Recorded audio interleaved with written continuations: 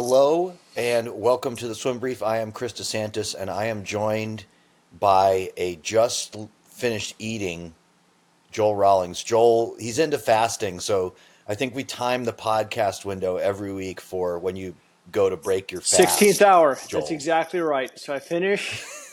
I got 16 hours. It's 10 o'clock my time. Yep, that's right. So that's what happens right before we start filming.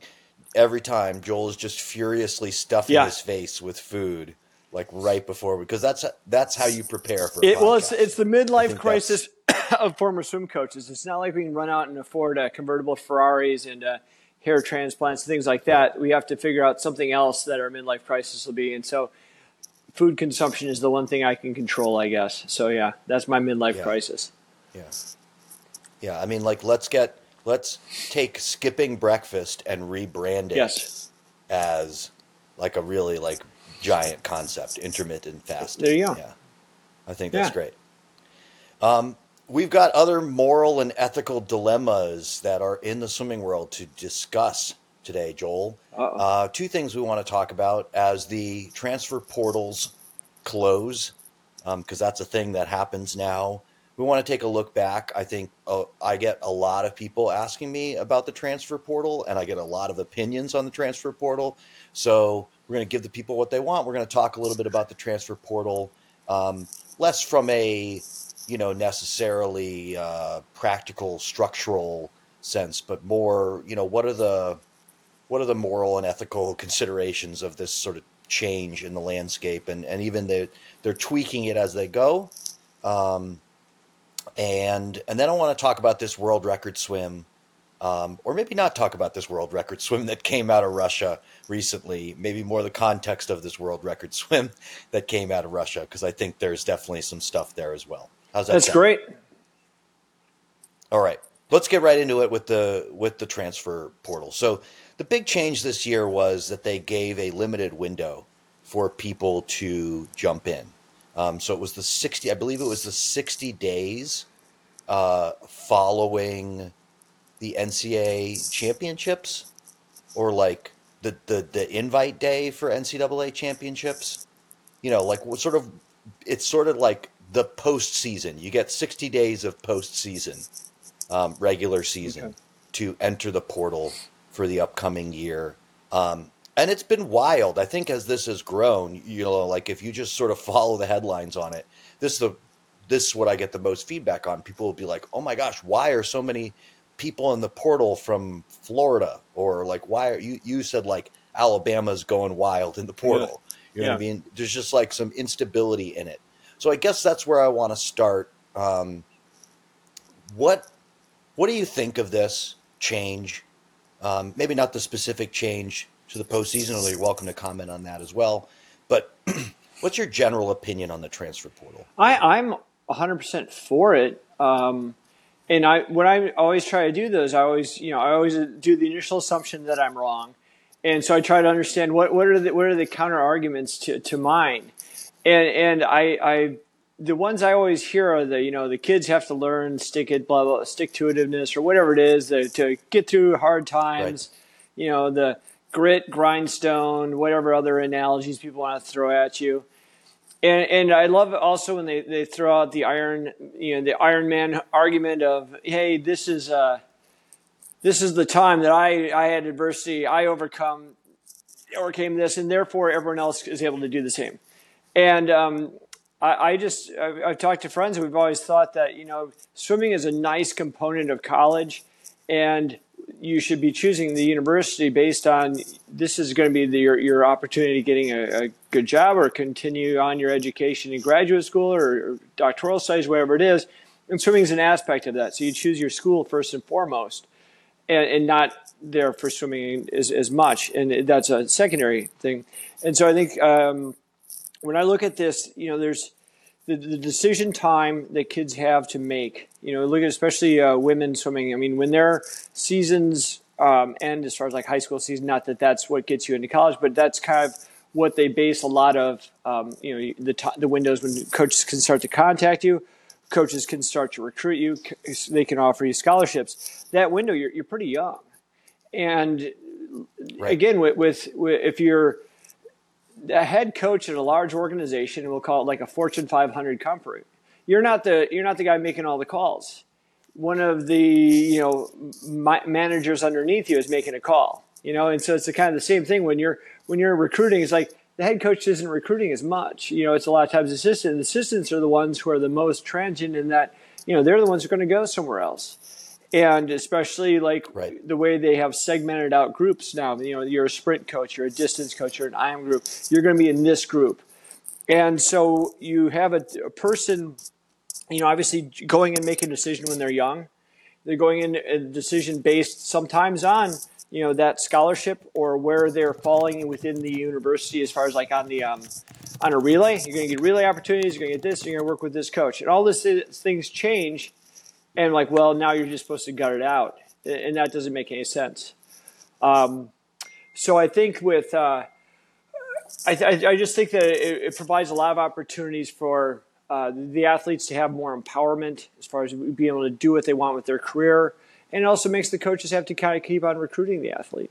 And my final point, and then, obviously counterpoint all you want, the idea is that that the student athlete has that 4-year window of their end of their career. And this is something they've been looking to for a long time. And you come into your first year. Now the first year is gone. And if it wasn't what you wanted it to be, you've got 3 more years. It's 3 seasons left, and that's it. And so I think the time is ticking hard for those athletes. And the athletes that really hear that clock the loudest are the ones who are going to be like, I've got to jump. I've got to leave. Or at least I've got to put my foot in the water a little bit and see if there are some other opportunities for me. Yeah. I mean, I think I understand some of the frustration with this. And I want to try to explain my view of where some of that frustration is coming from. First, I just think anytime something changes, people are not fans. Like, nobody really likes change that much. And this has been a really big change to the college sports landscape. It's been a really big change to the swimming landscape. I mean, my experience in Division I college athletics becomes more ancient every minute. Yeah, it changes all the time. Yeah, 10 years ago, when I was last an NCAA coach, there was very little activity in terms of transfers because it was really, really hard to transfer. And I talked to actually talked to a kid while I was in Minnesota last week who's in the transfer portal. And so the reason I bring up change is because, when change comes around, we can all get real upset about the changes are. I hear a lot of people complaining about NIL as well. Like, people have such a pessimistic attitude about the NIL. And I think a lot of that has to do with it being new. I know there are legitimate concerns about it, but I just think, part of it is just up to the change. But let's just imagine going back, because when I talked to this athlete, and if you're in college right now, you don't have any conception of what life was like before the transfer portal. And I was saying, like, she was somebody that swam for a year, was really unhappy where she was. And I was explaining to her, I said, like, when I was a college coach, your coach could have been really vindictive and made it almost impossible for you to transfer. And she was like, what? Oh, yeah. That was the old system? I'm like, yeah, no, that was the system. Like, it was wild, right? Like, there were all sorts of barriers that you could put up on a 19-year-old kid just like deciding where they want to go to college and participate in sports. The part of it where I have empathy for, especially swim coaches, is, I think that they've just had such a crazy workload dumped on them in terms of recruiting. Like, first with the recruiting calendar expanding basically to another year so that they're recruiting twice as many kids at any given time. And then you have this transfer thing, which is now, 10, 20 times the number of athletes. So you have to manage the portal. So really, like, recruiting has almost become 3x what it used to be. And what it used to be was a lot of the job. And so, like, nothing else in their life has kept up with right? It's not like the schools are paying them more. In fact, like I think on a cost of living basis, the coaches are getting paid less than ever, and yet their job, this important part of the job. So like I do bristle a little bit on their behalf when I hear you say like, oh, you got to keep recruiting them. I'm like, they've got to keep recruiting all the kids on their team and then 3 times the number of kids outside the team. Now, that said, you are right that if you can create the kind of environment on your team that, people don't want to enter the portal, then yeah, like you can do less work on this front, right? You don't need to be active in recruiting in the portal, especially if you're doing a good job retaining the people that you're recruiting in the first place.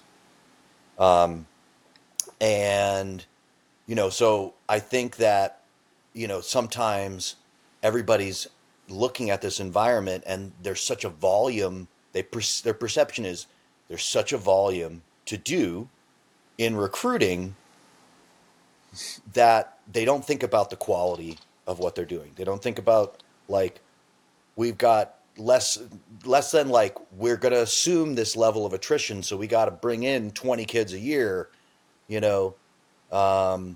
instead of like, how can we be really sure on the people we're recruiting and do a better job filtering up front?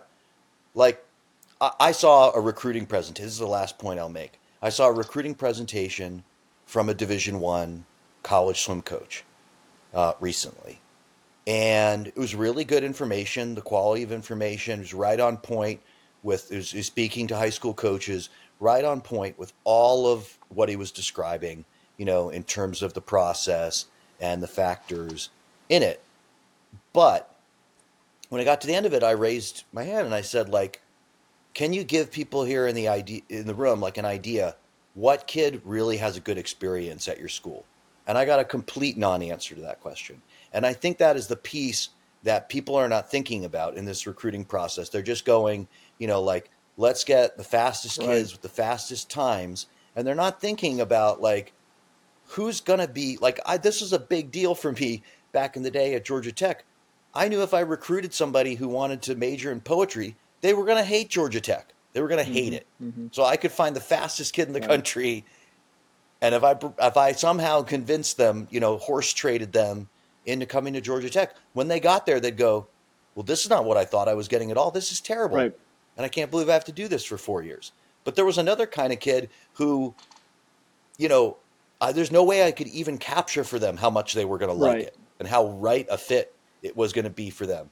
And I think that is something that I see as often missing in the recruiting process, and that's fueling a lot of this. That's a great point. I think I remember too when I was recruiting for Division I schools, the ones that I always felt the worst about losing to another school were the ones that I knew were going to be a great fit for the university and the team that we had, and I thought we were going to add a lot to that. And I think exactly your point to kind of summarize that quality over quantity idea is that's kind of ends up having to be the way to save ourselves, not us being college coaches, the royal we, the royal us kind of a thing where exactly there's so many layers to a university, to making a person happy. I mean, obviously the university is great. Maybe the town's horrible. Maybe the internship opportunities are terrible. Or like you were saying, you have an engineering school, poetry majors generally it's not going to be a great match. And I think sometimes it is, we get caught up in the time and the number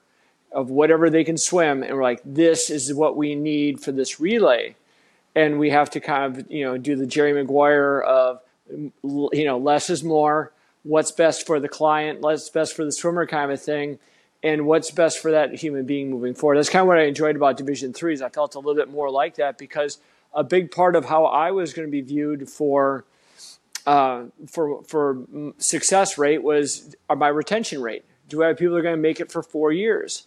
Also, I felt in Division III, it was smaller schools. If you have one person on your team that's unhappy, I mean, it's the whole group. Whoever they're training with, it's going to bring 3-4 people down with you. So if you have a bunch of people that enjoy where they're at and enjoy what they're doing, it's, it makes everything so much easier. And so we went out of our way. We'd look through Twitter accounts. We'd go through Facebook. We'd make sure, like, is there anything that's going to come back in the end where we're going to be like, geez, I don't know if this person's going to want to be here, and trying to lay that out. But you're right. It is, you have so much volume, it's like, it's like you have so many people coming in and out the door, and you're trying to get this scheduled, that scheduled, that to really look at that individual recruit is really hard to make that mesh and make that fit. Because anyone can love a university when it's like homecoming weekend, everything's going great, it's a beautiful fall day.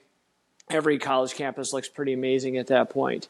And so we have that regard. I think that's an excellent point as far as like basically coaches having to kind of cut back a little bit and kind of looking more at the human like that. But it's hard to do that because, again, there's so many people you're recruiting at all times. I think the second part that we brushed through a little bit was the idea that a lot of these arguments that people have as far as like when you say moral or ethical, it's because they're all founded in our own experiences. Like you said, my thought on transfers, I'm all for creating that opening to the portal, because I saw too many times student athletes that wanted to transfer come to our school. They were like, oh, this is going to be a good fit. And their coach is like, we're not letting them go. We're going to do everything we can to at least make them sit for a year. And just watching how that would affect some students, that's still in my mind. And so that's why I'm thinking more for the student athlete versus with the work I had to do on the recruiting end. But I think one thing that we can also take away is anytime you're looking at these transfer portals, if you see one or two people, of course you're going to. There's going to be at least that many unhappy on any team, and no again, matter it's a snapshot. It is like that moment of time. That student athlete was unhappy, hit click, and then they can be the happiest person 2 minutes later. They're still in the transfer portal. However, when you see 8 or 5 or 6 or a whole group, and you're like, if you really wanted to do the deep dive, like everyone in the sprint group or everyone in the distance group or everyone it's a female or everyone that's a male is leaving this program, then obviously that's a warning sign for sure. And I think that's one of the aspects you can kind of look at this is when you're starting to, as a student athlete, look at universities. I'm sure right away they're going to look at the transfer portal, like how many people are leaving and why. And that's why when I used to advise people as far as looking at universities, look at how many people are seniors, how many, look back 4 years, were they all freshmen? Where are all these swimmers coming from? Are they staying in the program? Are there people with similar majors? Because like a nursing program, engineering program, maybe they're 2 years and they're done because the workload changes so much. Yeah, well, I mean, again, to go back to the Georgia Tech example, I always looked at it as let's find the fastest kids that want to study math, science, or engineering, and let's build the way we train them around kids that major in those things. So, like, we actually changed the practice schedule to factor in that kids were going to be engineering majors, and they were going to have a different, they were going to have stuff going on in the afternoons when we might normally practice. We had practice in the middle of the day a couple times. Like, you just figure out a way to make it work at your place. Well, here's the big question I have for you, Joel, because this is really, we can focus on the transfer portal. You make a good point about Division I versus any other division. I really wonder, and I'm terrified to ask this question, which means you're even more terrified for me to ask it. But it's like, I wonder at the Division I level, and I want to ask this question, and let me wind up to it a long time, because I'm just going to do one of my super long wind-ups. No, because when I ask this question, I want to make sure that people understand, like, I'm not putting the blame on Division I swim coaches. I don't want them to feel shame about this. I don't think they should feel embarrassed or they should feel attacked, or that this is me getting on a podcast telling them they're terrible. I just wonder if the culture overall in Division I sports, is there really anywhere that's like a really positive environment for kids? Or is the nature of that sort of cutthroat level of competition such that, you can't, you're swimming upstream if you're trying to create just a real positive, good experience versus just trying to, squeeze out a few more points at the Big Ten championships or whatever. Like I really worry because, I had somebody, for instance, we talked about, I talked to another person that was going to go swim at one of these programs that has a lot of people in the portal. And they were saying like, well, what should I do if I don't like it when I get there? And I go, yeah, I don't know where to tell you to go, where I can say, oh, it's going to be so much better here. Everybody loves going here. This coach, the way that program runs, everybody's just having a good time. Like I'm having a crisis in terms of knowing, and maybe it's my own lack of exposure to some of these places, but I'm having a crisis of knowing.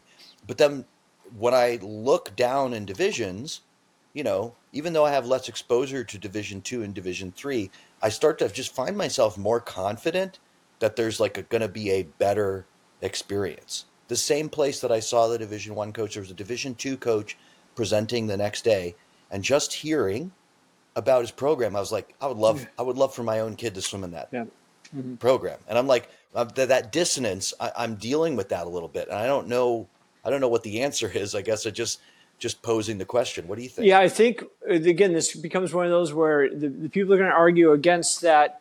I had a great experience. My swimmer had a great experience. It's like, so let's see, you're 6'5", blonde hair, blue-eyed, 3% body fat Olympian, had a great experience. That's strange. I'm surprised. Versus, how about the kid over in lane 8? The kid in lane 8 that's, maybe just having a graduate assistant with a watch over him. Or, again, the experience can change. It's crazy how swimming is. It can change just based on how fast you're going, and it looks just the end is going to justify all the means. All the morning's worth it. I dropped 3 seconds. This was great. I don't care how much they yelled at me. They were just trying to get the best out of me. Versus bad meet, they yelled at me all the time. They broke my spirit. They made me hate my life.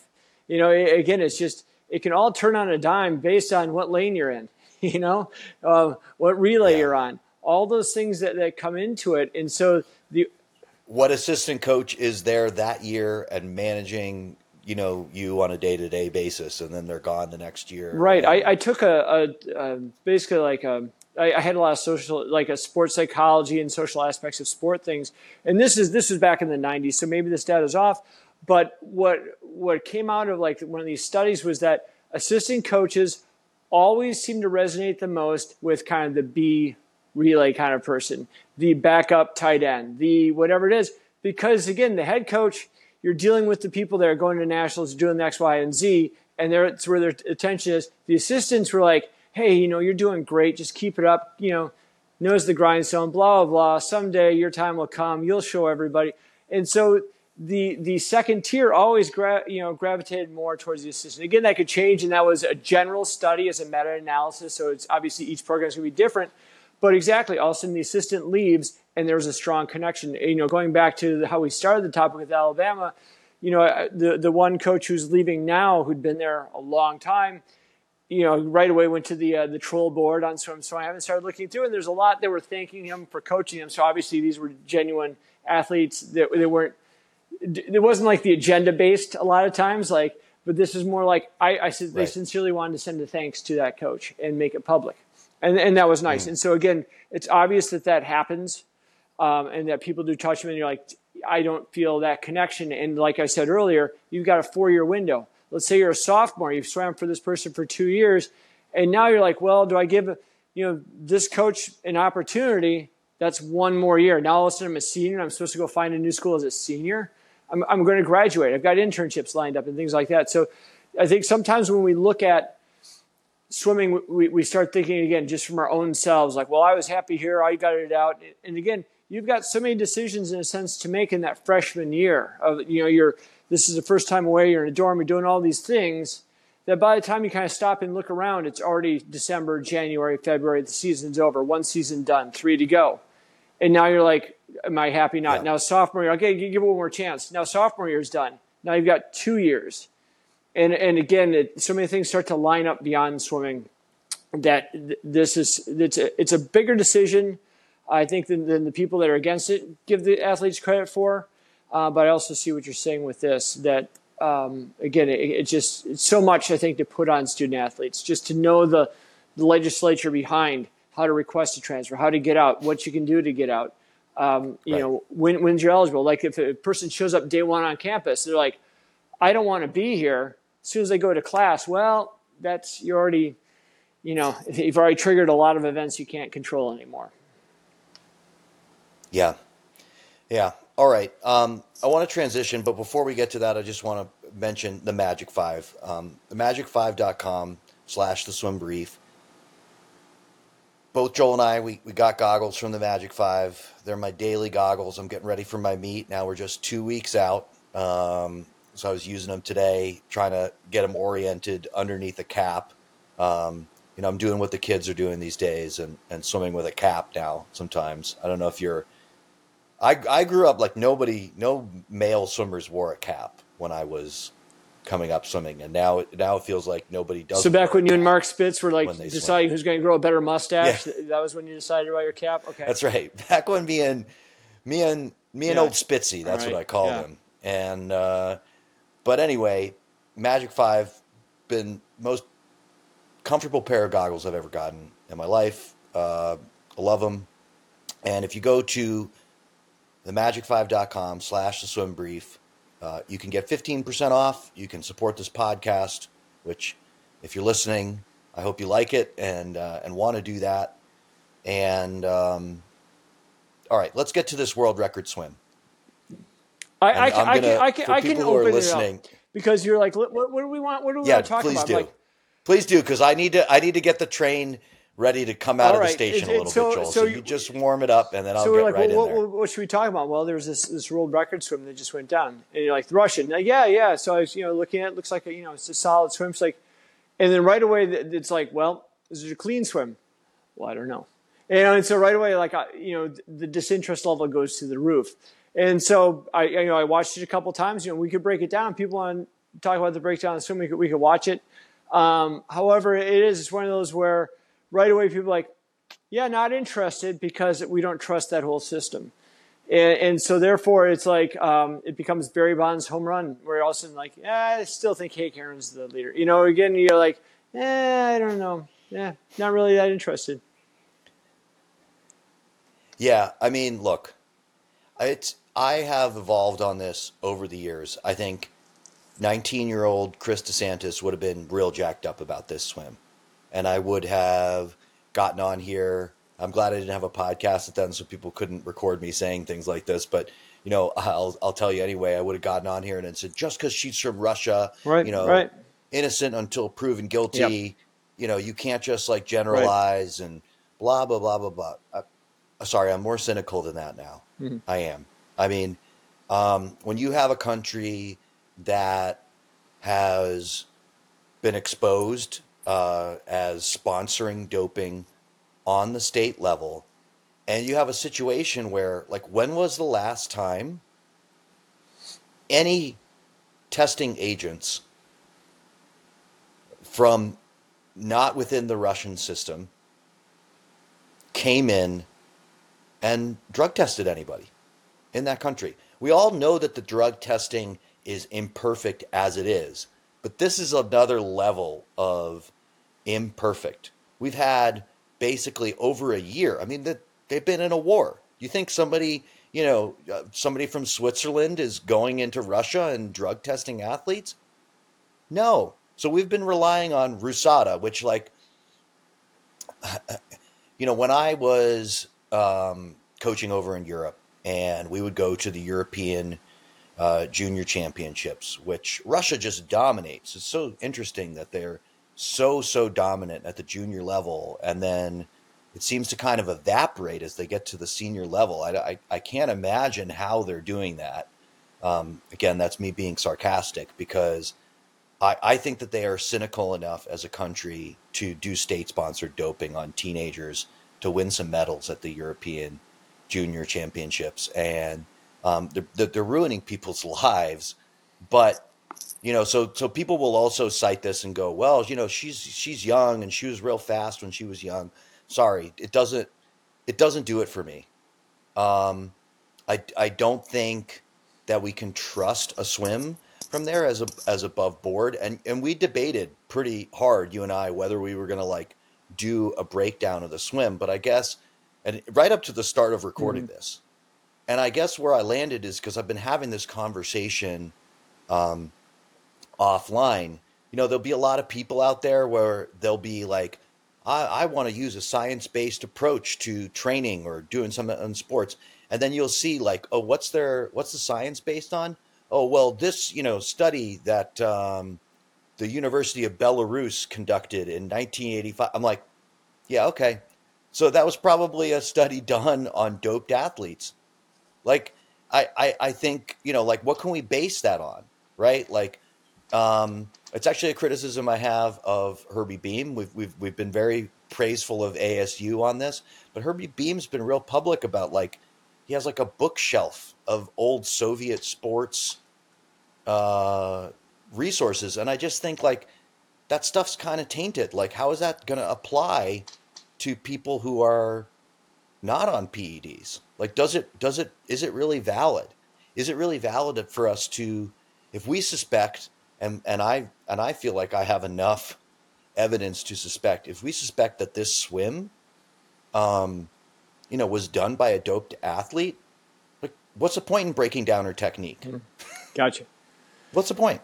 I guess is sort of where I land. I think there's what I like about all swims is just kind of looking at what can we take away from this swim, and what could I take away from this athlete that might apply to an athlete that I coach. And again, there's elements in there. I think again when you break down the principles of movement, or you break down the principles behind it, then a lot of the methodology, a lot of things like that, it isn't as important as just what are the key points that she hits on. And so that's something we could hit on.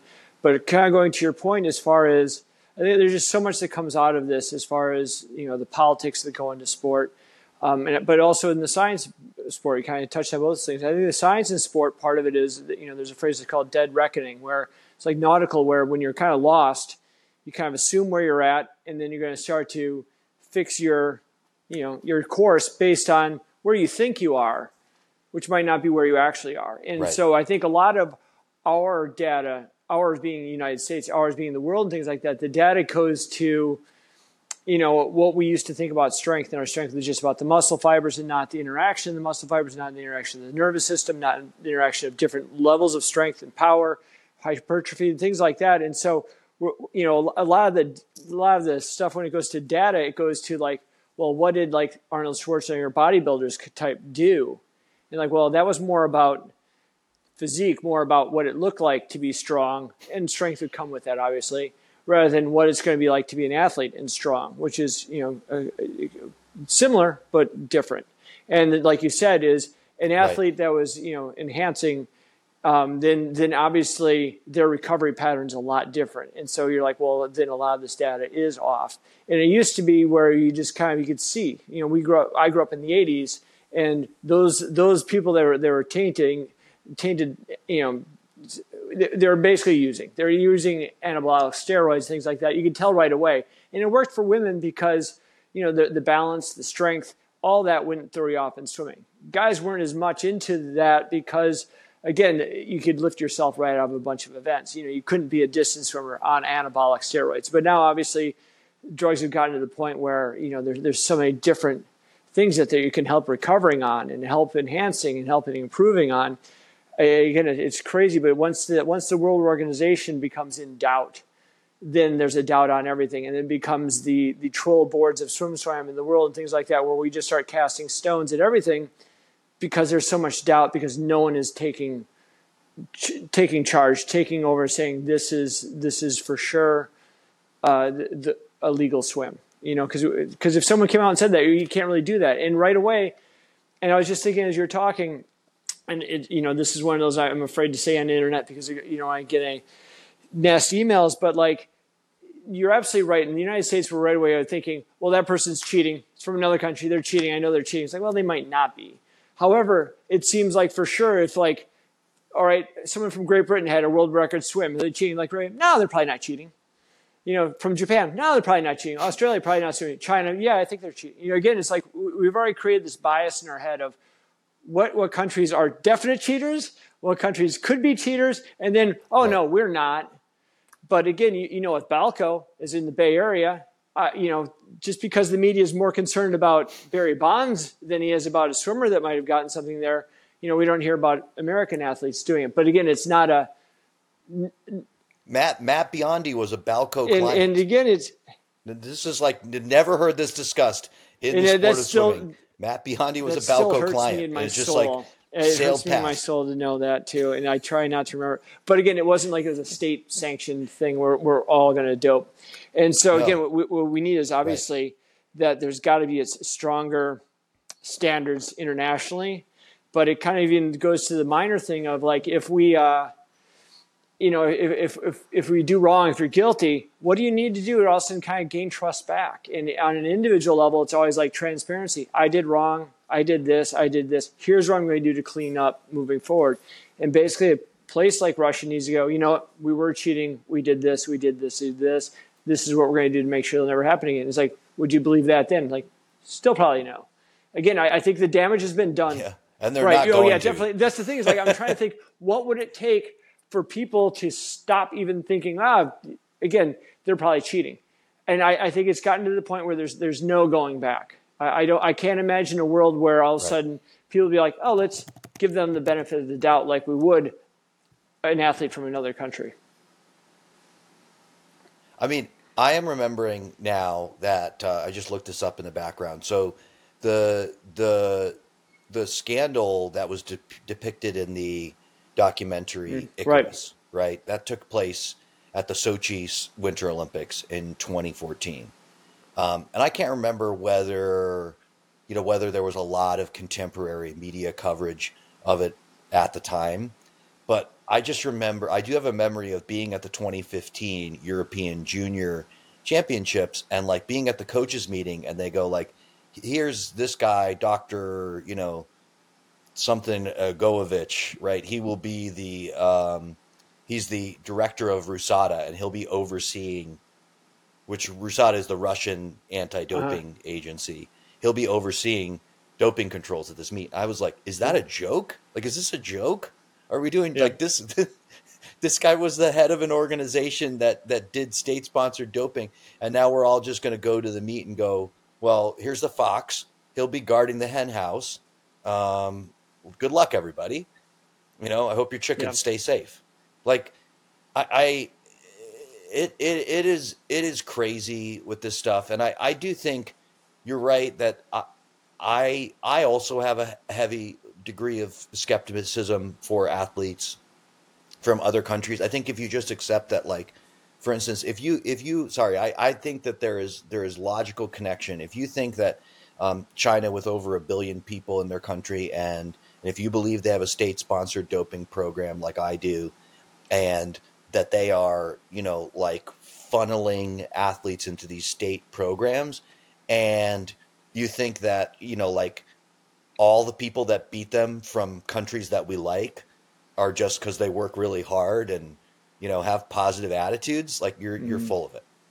Because the problem that we have is that the doping controls, beyond the structural problem I said in terms of Russia having to police themselves effectively, or China having to police themselves at the domestic level, unless these people get to the international competition, there's nobody else checking. Beyond that, we just don't have anti-doping programs that are effective at catching people who are doping.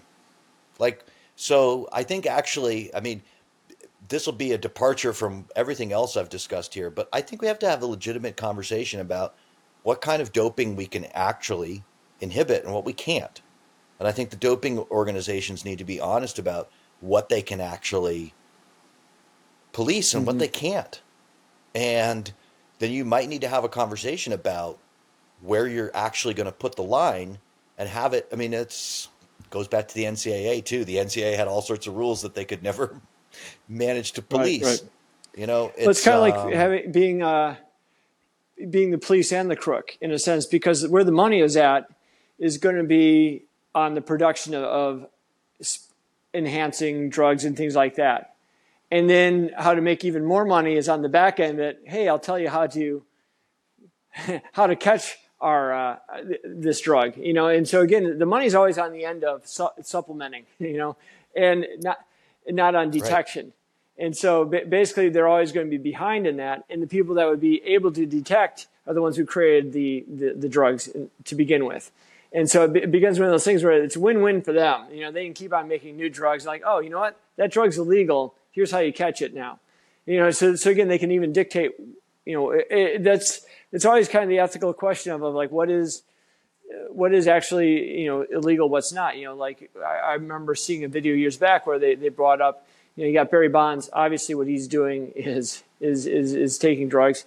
But what about someone that has Lasix? Again, Ted Williams didn't have that benefit, and so right. is that something that is again over the top?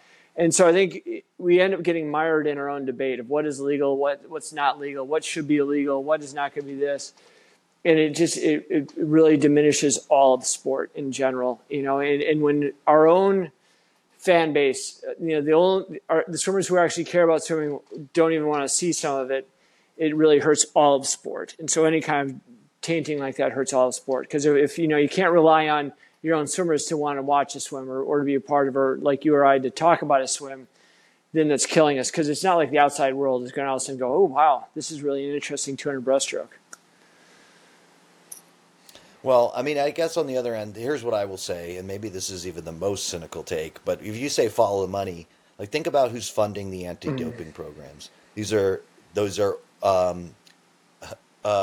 the people that are making all the money off of sports, and doping hasn't decreased interest. The specter of doping has not decreased interest in sports, right? It's not like people went like, there are people on drugs at the Olympics. I don't want to watch the Olympics anymore. I don't know about that. You guys keep on going on your point, though. I have a counter to that. No, I mean, like, I think that people, want to watch these competitions. And they want to see a world record broken, and they want to, see the because I think pushed. Track and field ended up becoming so mired in doping and things like that I think it lost a lot of its viewership. They used to be like, again, 80s, 90s. Summer Olympics was track and field and swimming. Those are the two big things. Yeah. And then all of a sudden track and field became mired in doping and things like that. And all of a sudden people, just didn't seem to want to watch as much. It became kind of secondary. Obviously, you bring in the professional basketball, things like that, and then viewership's going to change a little bit. But I think it hurt track and field, and I don't see why, if all of a sudden it becomes where internally we're like, oh, no cheat, I'm not going to watch that. I think that spreads. So again, not to interrupt your point, I'm sorry about that, but I think. Okay, interesting. I think it's good for us to not agree all the time, Joel. Good point. Okay. Well, I think that's enough for this week. I want to thank everybody for listening. If you want bite-sized positive psychology content, you can go to Christy_coach on Instagram, CD Swim Coach on Facebook. And I upload little clips of this onto Instagram as well, to bring in new listeners to the Swim Brief family. Thanks to everybody who I met out on the road and heard that I wanted people to say hi, who were listeners of the podcast. It is really wonderful to meet people. I'm aware that, like, based on the number of times these things are downloaded, every time we do this, Joel, we're actually talking to hundreds, if not thousands, of people. And it's just nice to actually meet those people in real life. So I'm going to be in Denmark next week. So if you're a Danish listener of the pod, and you see me around, make sure you say hi. But I think Joel and I will still record one from my Danish summer house. And then we'll be back to our normal schedule. Joel, thank you. Thanks for doing all this for one more week. And all right, thanks. I'll see you soon. Bye-bye.